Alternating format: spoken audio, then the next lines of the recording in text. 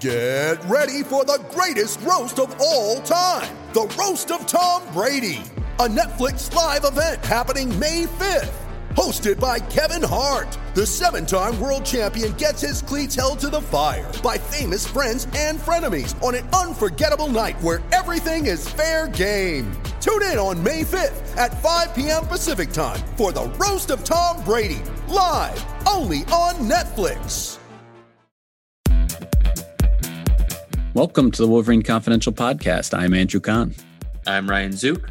And I'm Aaron McMahon. We've got a lot to discuss, recruiting news, roster updates, and a national championship, that and more on this episode of Wolverine Confidential. All right, guys, good to be back with both of you. First three-man pod in a couple weeks. After a couple of vacations, Aaron took one, I took one. Ryan, when you taking one? I don't know, man. I need one here coming up pretty soon, but not sure yet. Got to figure out some things, but it's on the radar. I don't feel. Weren't you in Florida a few months ago? Like I don't feel bad. Christmas. I mean, that's 4 months ago. 4 months. Well, yeah. All right. Well, coming from the guy that's been to Vegas and Florida since then, but that's all right. That's all right. All right. Well, good to have you both on here. Let's start with the biggest news. The University of Michigan has won a national championship. The women's gymnastics team captured one on Saturday. It's a big deal. I mean, anytime you win a national championship in any sport, that's big news. Yeah. I mean, what was your takeaway from it, Ryan?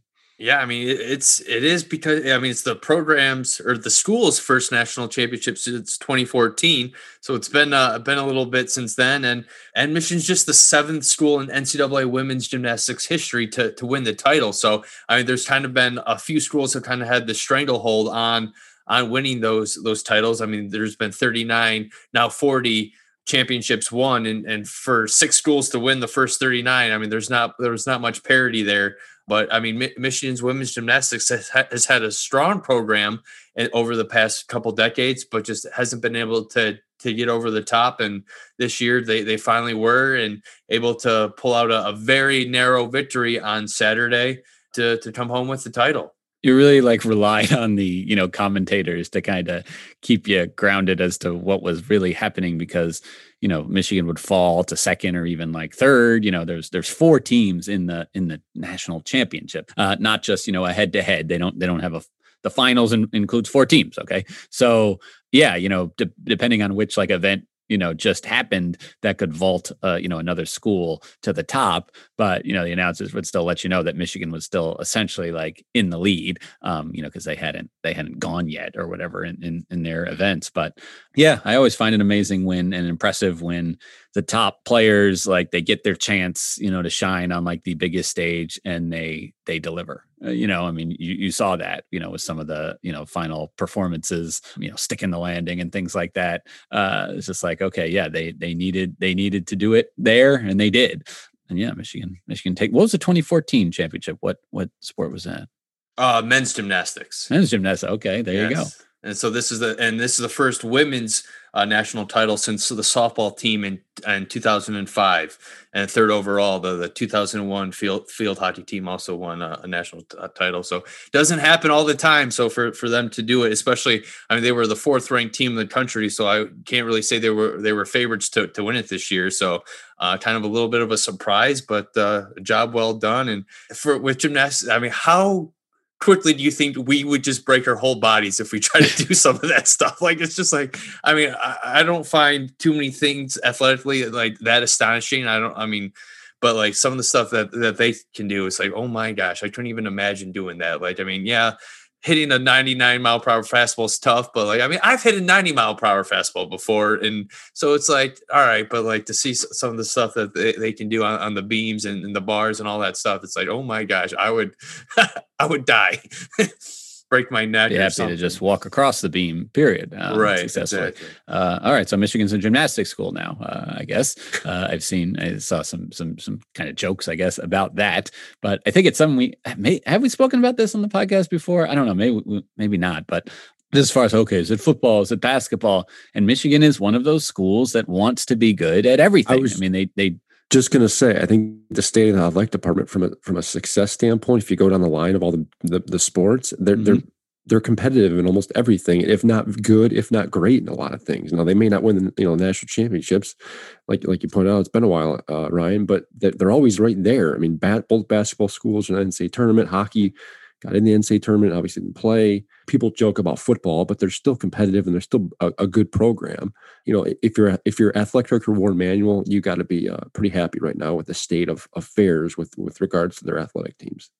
Yeah, and to actually, of course, be standing at the end of number one is a feather in the cap.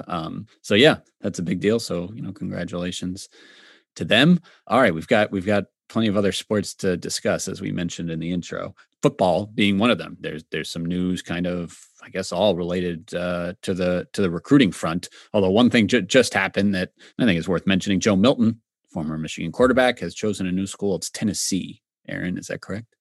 Yeah, he hasn't officially confirmed or announced anything, because typically nowadays, these players like to announce on their social media accounts. He hasn't done that yet. It was reported by a website that covers University of Tennessee athletics, citing multiple unidentified sources. But it certainly appears like Milton is headed to Knoxville. I checked the online directory there at Tennessee. He's already there. In fact, with the number 5 in his email address. I can remember him posting on Instagram several months ago after he announced that he was transferring, him being in Knoxville, I'm assumingly for a visit. So the interest is there. It's important to point out that the head coach there at Tennessee now is Josh Heupel, the former head coach at Central Florida, where Joe Milton is from, Orlando. So there's some links there, obviously some interest. In looking at the depth chart, the quarterback situation at Tennessee, it's packed. It's just like Michigan. They got a transfer coming in from Virginia Tech. They've got a junior on the roster. They got a high-profile sophomore, and then they just brought in a 5-star freshman. So he's going to have to battle competition. He will be eligible to play right away because he's graduating from Michigan this spring. But it's going to be interesting to see, what goes from here. I mean, Milton obviously he had his opportunity. I thought he regressed some. But again, everyone likes to talk about his ceiling and his potential given his arm strength, and he's going to get another opportunity, to show it, on a big stage. Will be an interesting storyline for the Michigan Tennessee famous Idaho Potato Bowl storyline here in a few months. So he sticks with an elite fight song, although Rocky Top I don't think is officially their fight song still. We'll count it. All right, well, good luck to Joe Milton. But yeah, the other more news that affects Michigan more directly, of course, is Xavier Worthy, wide receiver in this upcoming class, will not actually enroll at Michigan and be a part of the football team. Yeah, what can you tell us about that, you guys? Yeah, I mean, one of Michigan's top prospects, biggest wins in the 2021 class when they signed him during the early period in December, was actually reopening his recruitment. He's asked out of his national letter of intent and will play his college football elsewhere. Obviously, a huge loss for Michigan. I mean, we've talked a lot about Michigan having the need for game-breaking talent at the skill player positions, and he seemed to fall under that category. A guy that could possibly step in right away in a receiver role and has that big play ability. I mean, Michigan had to fight off Alabama on early signing day to land him. He visited Tuscaloosa just before the early window and was kind of wavering between Michigan and Alabama heading into that decision. Decided to stick with the Wolverines, but there were some complications, and now he's headed elsewhere. Yeah, we don't really know the details yet. I'm trying to bite my tongue on this because it seems like his recruitment has been one drama. It's been like one drama affair over another. Like you mentioned the Alabama thing, he didn't know he was up in the air whether he was going to roll early. He obviously didn't. We still don't know what happened here. It sounds like someone dropped the ball somewhere, whether it was admissions department or Michigan's coaching staff. They wanted him to roll early. I mean, Jim Harbaugh said it back in December when they signed him. He was counted on as one of the, planned on as one of the early enrollees. He never got here. We don't know what the reasoning was. We assume it was an academic reason, but no one's really said anything. Xavier did say, I think on Twitter, that it wasn't a grades thing. So we're still kind of left knowing what happened here. But it's rare where a kid signs a letter of intent with Michigan, plans on coming, and just doesn't do this. It's a weird situation, but it seems like he's not going to come. And then he's a talented kid. I mean, he was a high 4-star if I'm recalling. Number 61 overall prospect in the 2021 class. Yeah, so he's someone you want just from a talent perspective. I mean, he probably could have, played early on. He was, I think a little undersized, but I think he obviously had room to grow. But, Michigan's, I don't think receiver room is hurt that much by this. I mean, they're packed as they are. You saw Giles Jackson leave because of, I'm assuming, playing time issues. So it's not like they necessarily needed him, but it's also important to remember from a recruiting perspective, it's important for Michigan to start getting players of this caliber consistently if they want to start competing with the Ohio States and the top of the country. So it was just a weird situation. It's unfortunate he didn't show up. But I guess I can't say I'm surprised that it ended this way, just given the nature of how everything kind of started.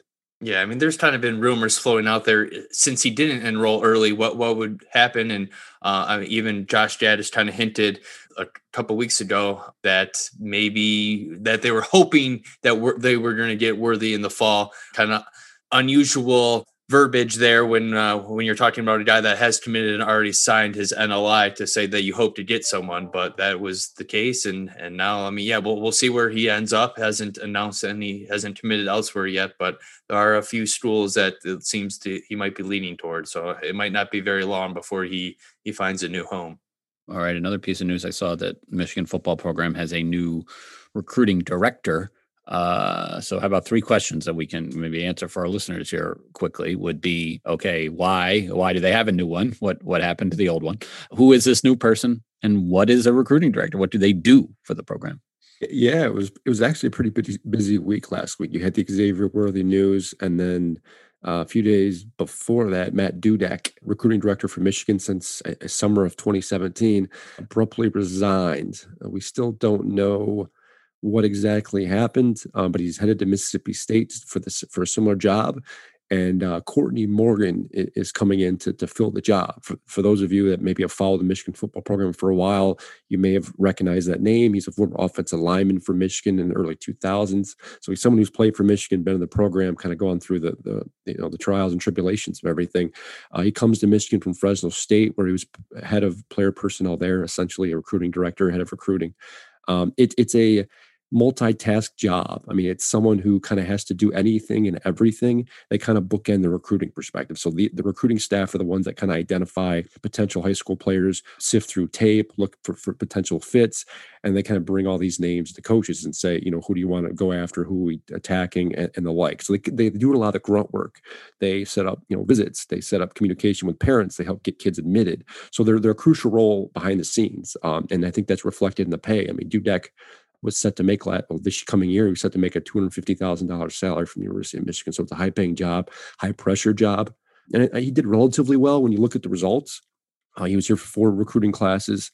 We'll toss out the first one just because he kind of came in halfway through and it was a mess at that point. But 3 of the 4 recruiting classes were top 15 in the country, 2 top 10. So they were able to bring in talent. But, you can debate the results. I mean, they weren't necessarily able to translate some of that to the field. So a lot of guys have transferred out.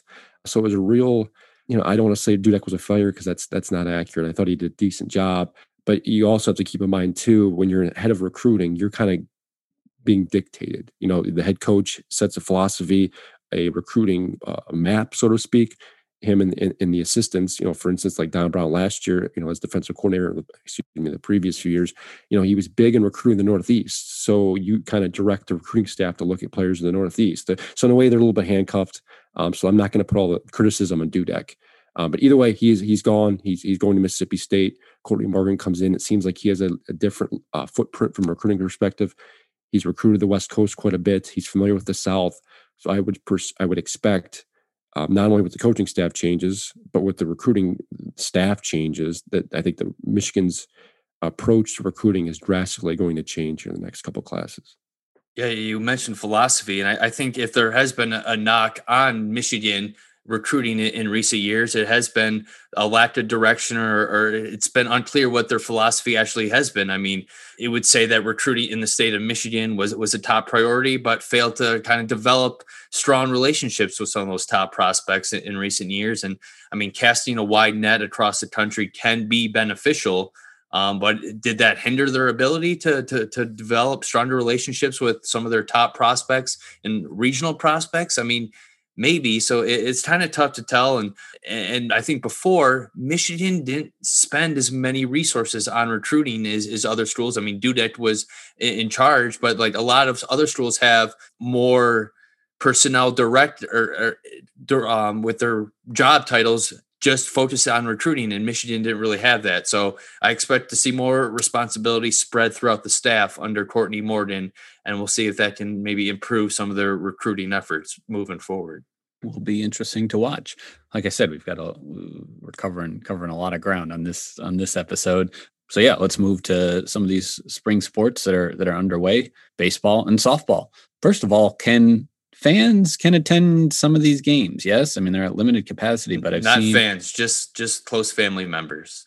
Well, okay. And then I guess there must be some sort of exception for Michigan athletics employees. I guess I've seen photos of Michigan basketball, for example, staff members at these games, like Juwan Howard has been at some of the games. So maybe there's, if you're within the athletic department, and maybe, you're part of their testing regimen or whatever, you can attend, I guess. But okay. I cannot go with my family to these games, you're telling me. Correct. Yes. There's no public ticket sales for any spring sports. Gotcha. All right. Well, how are they doing? Very well. Very, very, very well. Especially the softball team now. They're on won 15 of their last 16 games and have kind of built a little bit of a cushion in first place of the Big Ten. And honestly, their pitching this year has just been outstanding. They've only allowed 12 runs in those 16 games during that win streak during that run. And Alex Storako is on pace to is having an incredible season. Has lowered her ERA to 0.41. To kind of put that in perspective, if she's able to maintain that all year, that would be the lowest mark in program history for a program that has been known for some dominant pitching. What she's been able to do this year has been quite impressive. Megan Bobian, a senior, has provided a nice 1-2 punch along with Storako, and their offense is scoring just enough for them to kind of roll through the Big Ten play. Remember, both baseball and softball are playing Big Ten only schedules this year. So it's kind of tough to gauge how well they're doing against some of the top programs from the South and the West Coast. But so far they've been taking care of business. Michigan baseball is in second place in the Big Ten.